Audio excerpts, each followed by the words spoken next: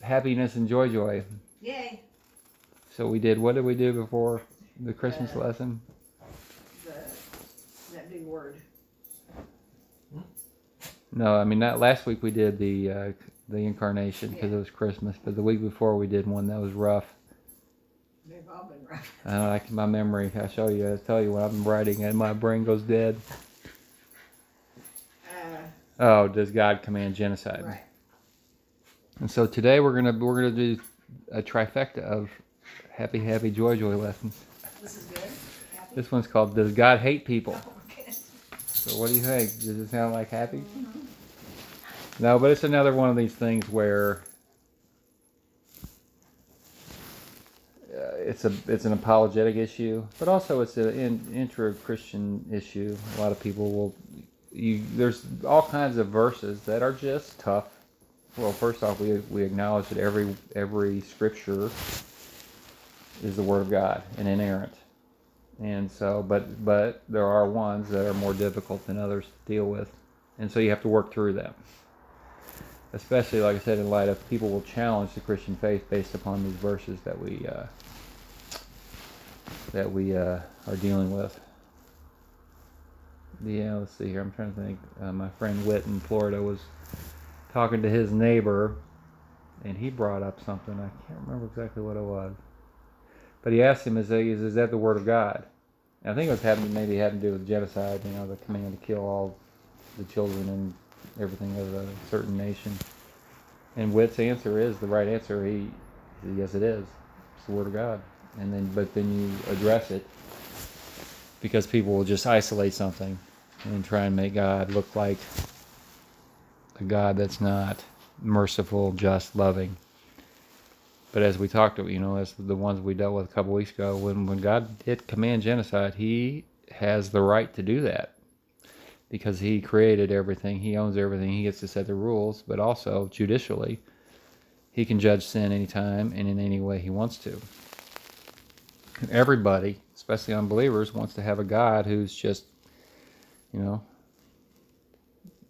puppies and rainbows and air balloons and just all lovey-dovey, and that's just not the biblical God. Yes, God is love, as we'll see, but His love is a holy love. His love is a love that opposes sin, and therein lies the entire issue of things. All right, so this lesson is about a difficult biblical topic that several scriptures raise. Does the one true God hate people? We often hear God is love, and that's true. 1 John 4:8 says God is love. That's one of God's, I don't know if you remember when we did the attributes of God, one of His core attributes is love. God is love. And so it is a part of His being. And for God so loved the world. And that's my typo there, so it doesn't say, and for God so loved the world. He loved the world. See, I said it right. And of course, that's John 3:16, and that's also true. But we need to deal with all of Scripture and not let one attribute of God become out of balance in our understanding of Him.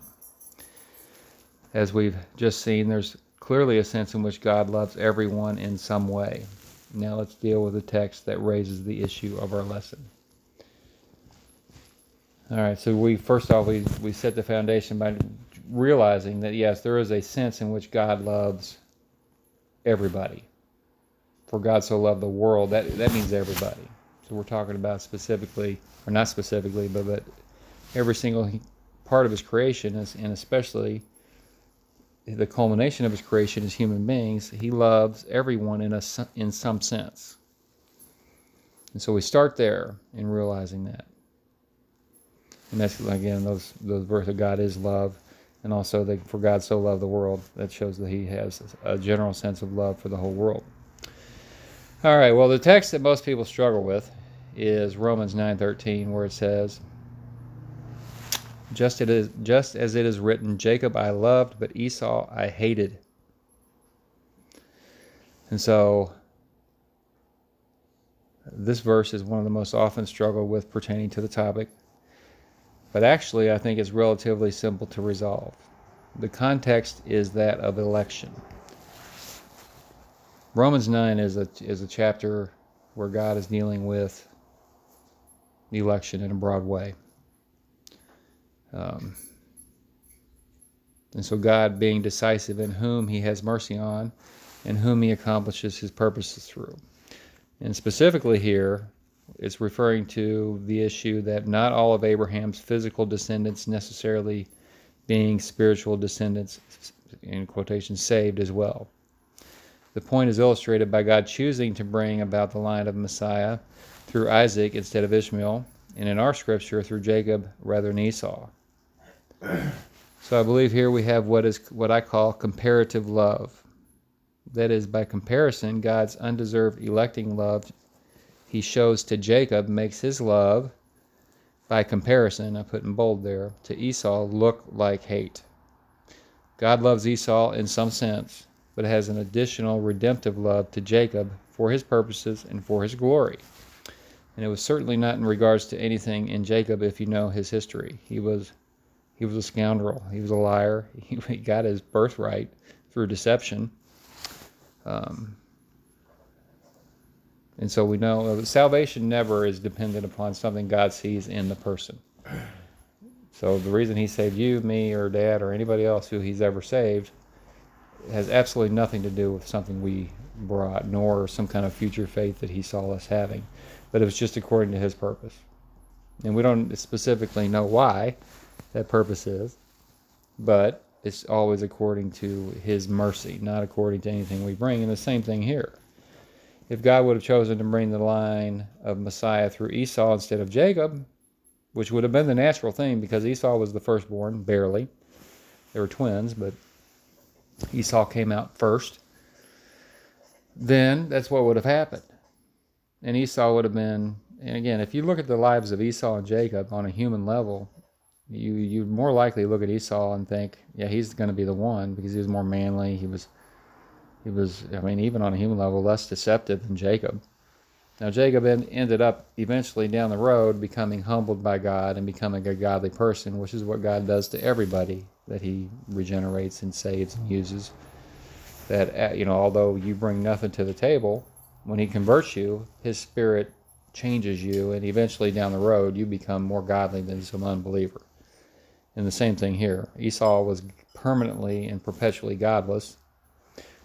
But like I said, if you should read the story, Jacob was anything but, a godly person, especially before he began to be shaped by God. All right, so you see what I'm saying there is that this is a comparative love. So it's not saying he actually hates Esau in that sense, but it's that he hates him compared to the way he loves Jacob. And you can see this in Luke 14:26. This is one of the very, a lot of difficult verses, but this is one of them where a lot of people will say, whoa. And here's what it says. Jesus says, if anyone comes to me and does not hate his own father and mother and wife and children and brothers and sisters and yes, even his own life, he cannot be my disciple. So I hate you guys.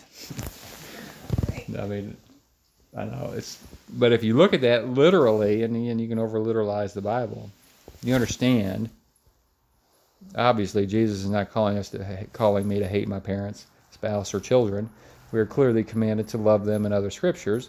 But here's the issue: by comparison, our love for Christ should make that love look like hate. So my love for Christ should make my love look for you, and even though I'm clearly commanded to honor my parents, mother, and father, it should make that look like hate. And your love for me should look like hate compared to your love for Christ.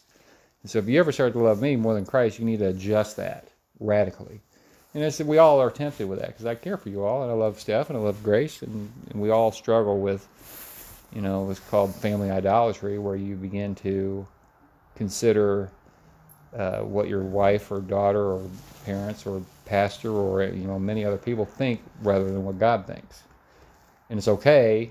It's a healthy, godly thing to think about. And I should be somewhat concerned about what you think when you have something to offer me. I evaluate it, but it's subjected below what I go to the Lord first and look for His, guidance and seek His word And so it's always below the Lord. And I want that to be the same thing with you too. And that's why I always say, anything I teach or anything I say, I want you always to be, searching the scriptures, not for, I don't want the scrutiny on typos. But That yeah. doesn't mean he hates people. Huh? That verse doesn't mean he hates people. No.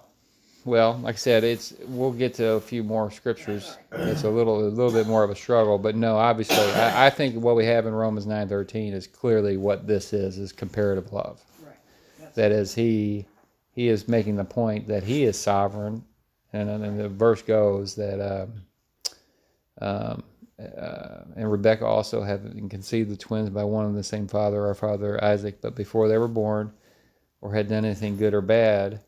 Here's the key, in order that God's purpose and election might stand. So there's the context of what he's talking about here. So God is teaching in Romans 9 about election.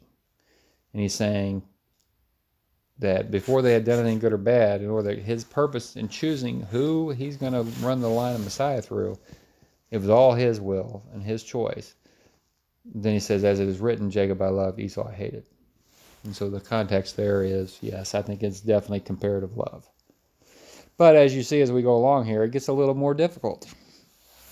Because that one I think can be immediately in the context of elective love and pretty explanatory. All right, okay, the next few verses can be a little more difficult as we are not in the context of elective love. So we're no longer in the context of that anymore. Psalm 11:5.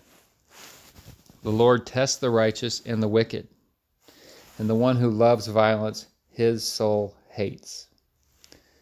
And so you see here that we have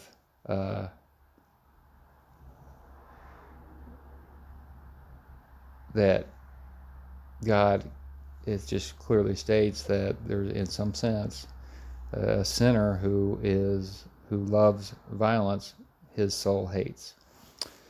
And then Psalm 5:5 says, the boastful shall not stand before your eyes. You hate all who do iniquity. And so that's what it says. I underlined it. I'm not interpreting that he hates all people. No, I'm He hates not. all bad people. Okay, well, first off, we're all bad people. So how you going to handle that? Yeah. People that don't repent. And again, I think you're on to something there.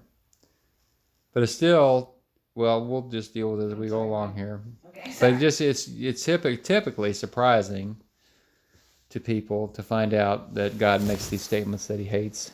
Because we all know that God hates sin, and we'll deal with that in a minute. But what it states clearly that he hates, he's talking about people here. You know. Bad things. Right. Okay, well, I think the best way to understand these, in light of God's general love for all, is we know God hates all sin. So there's the first issue. Proverbs 16 through 19, Malachi 2:16. I wrote those down.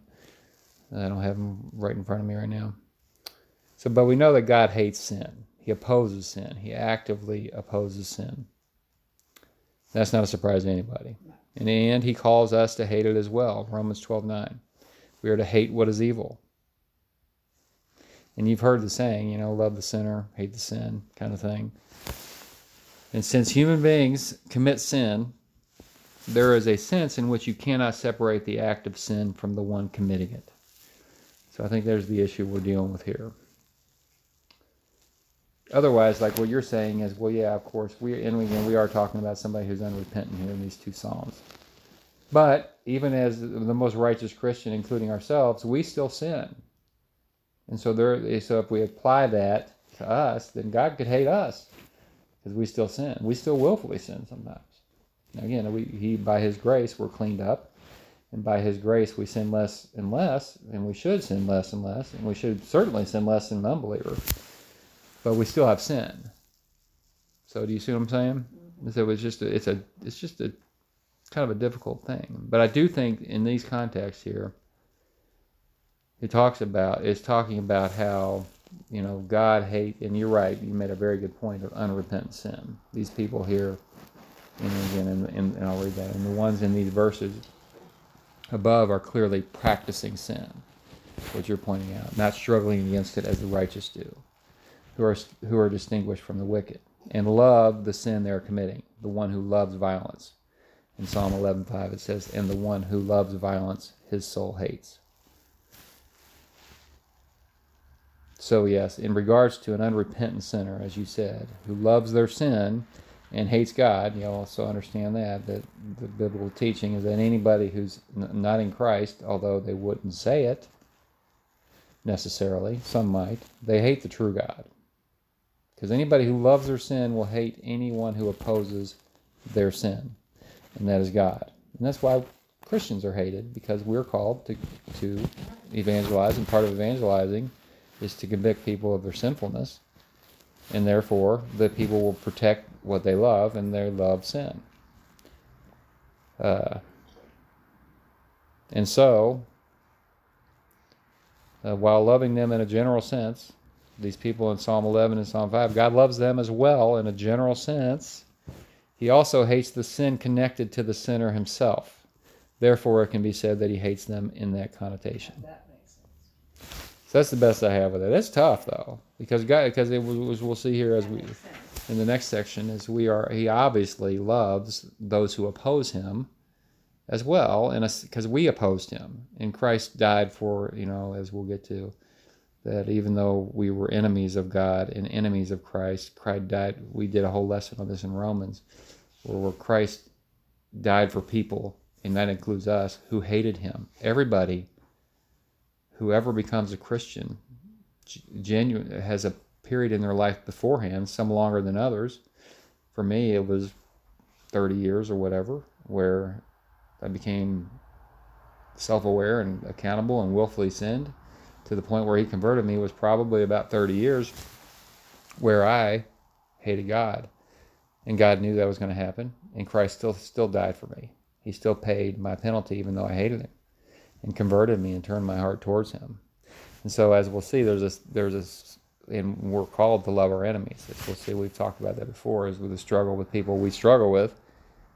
The Christian attitude is not just to love people, to love other Christians. We do. Not to just love those people around us who don't irritate us, but we are to love purposely and willfully people who are our worst enemies. And so that's where the struggle comes in with these verses that make them tough. So we know God loves like this because we're called to be like God in that sense. But you still have to deal with this, what it says. He says and the one who loves violence, his soul hates, and he hates all who does iniquity in some sense. All right, so Matthew 5:43 through 45. You have heard that it was said, you shall love your neighbor and hate your enemy. But I say to you, this is Jesus talking obviously, love your enemies and pray for those who persecute you, so that you may be sons of your Father who is in heaven. For he causes his sun to rise on the evil and the good, and sends rain on the righteous and the unrighteous. So yet again, we balance these texts with the clear command to love our enemies, those living in unrepentant sin outside of Christ who may even be persecuting us. And by doing so, we will be like Christ and our Heavenly Father.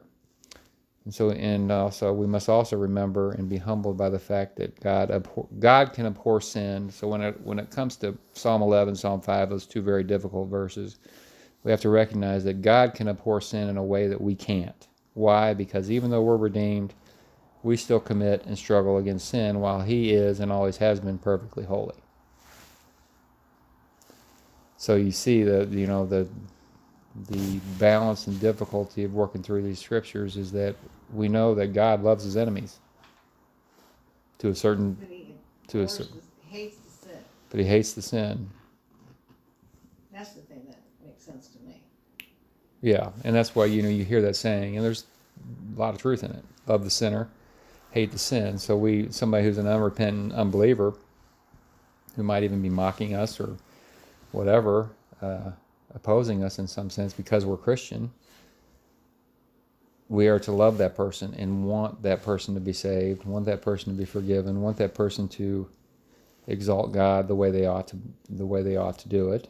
Yet the things that they're doing, not to bring up specific examples, but anything anybody's doing that's wickedly sinful, we oppose that. We don't like that. we can't like that. You don't want to. You don't want to love. And so you have a person who's doing something destructive in their life. You love that person, and you want the best for that person. But in order to want the best for that person, you have to hate the thing that's destroying them. And you have to love that person enough, and this is kind of what we were talking about earlier, to create some uncomfort in a discussion that is going to upset a person. But you're doing it out of love. And so the purpose is to expose them to something that is destroying them, knowing that there's going to be a reaction on the other end, but you don't get bothered or affected by that, because if your motive's right. Now again, if you're struggling with the actual motive of that, then their response is going to affect you differently than if you genuinely are saying, okay, I know this. Like we talked about things earlier, where there's things that you just have to draw out, and there's going to be emotion, and there's going to be tears, and there's going to be anger, but your purpose is good, and you have to press through those things, because especially when it comes to evangelism and talking to people about Christ, it is frightening to do that. I admit that. I've been doing it for years now, and I still, every single time, I'm like, Lord, you got to help me here, because it's so easy to shrink back. It's so easy to get self-protective. It's so easy to do these things when the only thing that can overcome that is the love for that person in front of you who's lost or struggling or whatever it is. But at the same time, you have to hate the things that they're doing. And when somebody in front of me is, using the Lord's name in vain continuously, it just shrieks my body. I hate it. But I don't want to make it personal about, oh, well, it's offending me. First off, it's offensive to the Lord. But he's okay. He doesn't need to defend him. But I'm more concerned about the heart of that person, because I know it's demonstrating fruit of somebody who is, in a condition where they're not saved and they're under God's judgment. Cold. It's cold. You plugged it. It's probably cool enough. So that was a brief lesson. Are you done? Yeah, we went a little quicker than I thought. We did a deeper one. Yes, and next week we will do one more of the trifecta of Happy, Happy, Joy, Joy. Huh? It's going to be called Why is Hell Eternal? Nice. It's uplifting. I know, that's tough. But that's another thing that, I interact a lot on Reddit. That's probably my top thing now, is to interact on Reddit. Because it's really just a good atmosphere, good environment to have a discussion with people, where it's, people struggling and people ask for prayer. And anyway, I really learned to enjoy it. But a lot of people, that comes up every day. People are like, how is it fair that somebody lives a limited time as a human being, and yet their judgment for not believing in Christ is eternal? And again, that's a legitimate question, and it's one that I had, and one that you have to work through. But prayerfully, we will deal with that one next week. I don't know what I was going to say. Where are we in the Sunday school book? At the very end. Yeah, we're getting close to the end of Ephesians. Okay, because I can come Sunday, and hopefully from now on. And so I was reading, trying to figure out where we were. Yeah, we can figure that out. I think it's the one after Walking in Love. Okay, that's the one I was reading. If you guys are on the same ones we are. We are not. Well, it doesn't matter. Whatever you do, you do. Yeah, you just. We always seem to get very sidetracked. Yeah, well, so will you. Yeah, you should sit in ours. We're always. Well, we get sidetracked. That's on the issue, but we go shooting this way and then we go shooting this way, and then he does a pretty good job of bringing us back. He'll say, okay, now We tend to think, okay, we're talking about somebody else, and then next thing I know, we're back here again. And so, I've always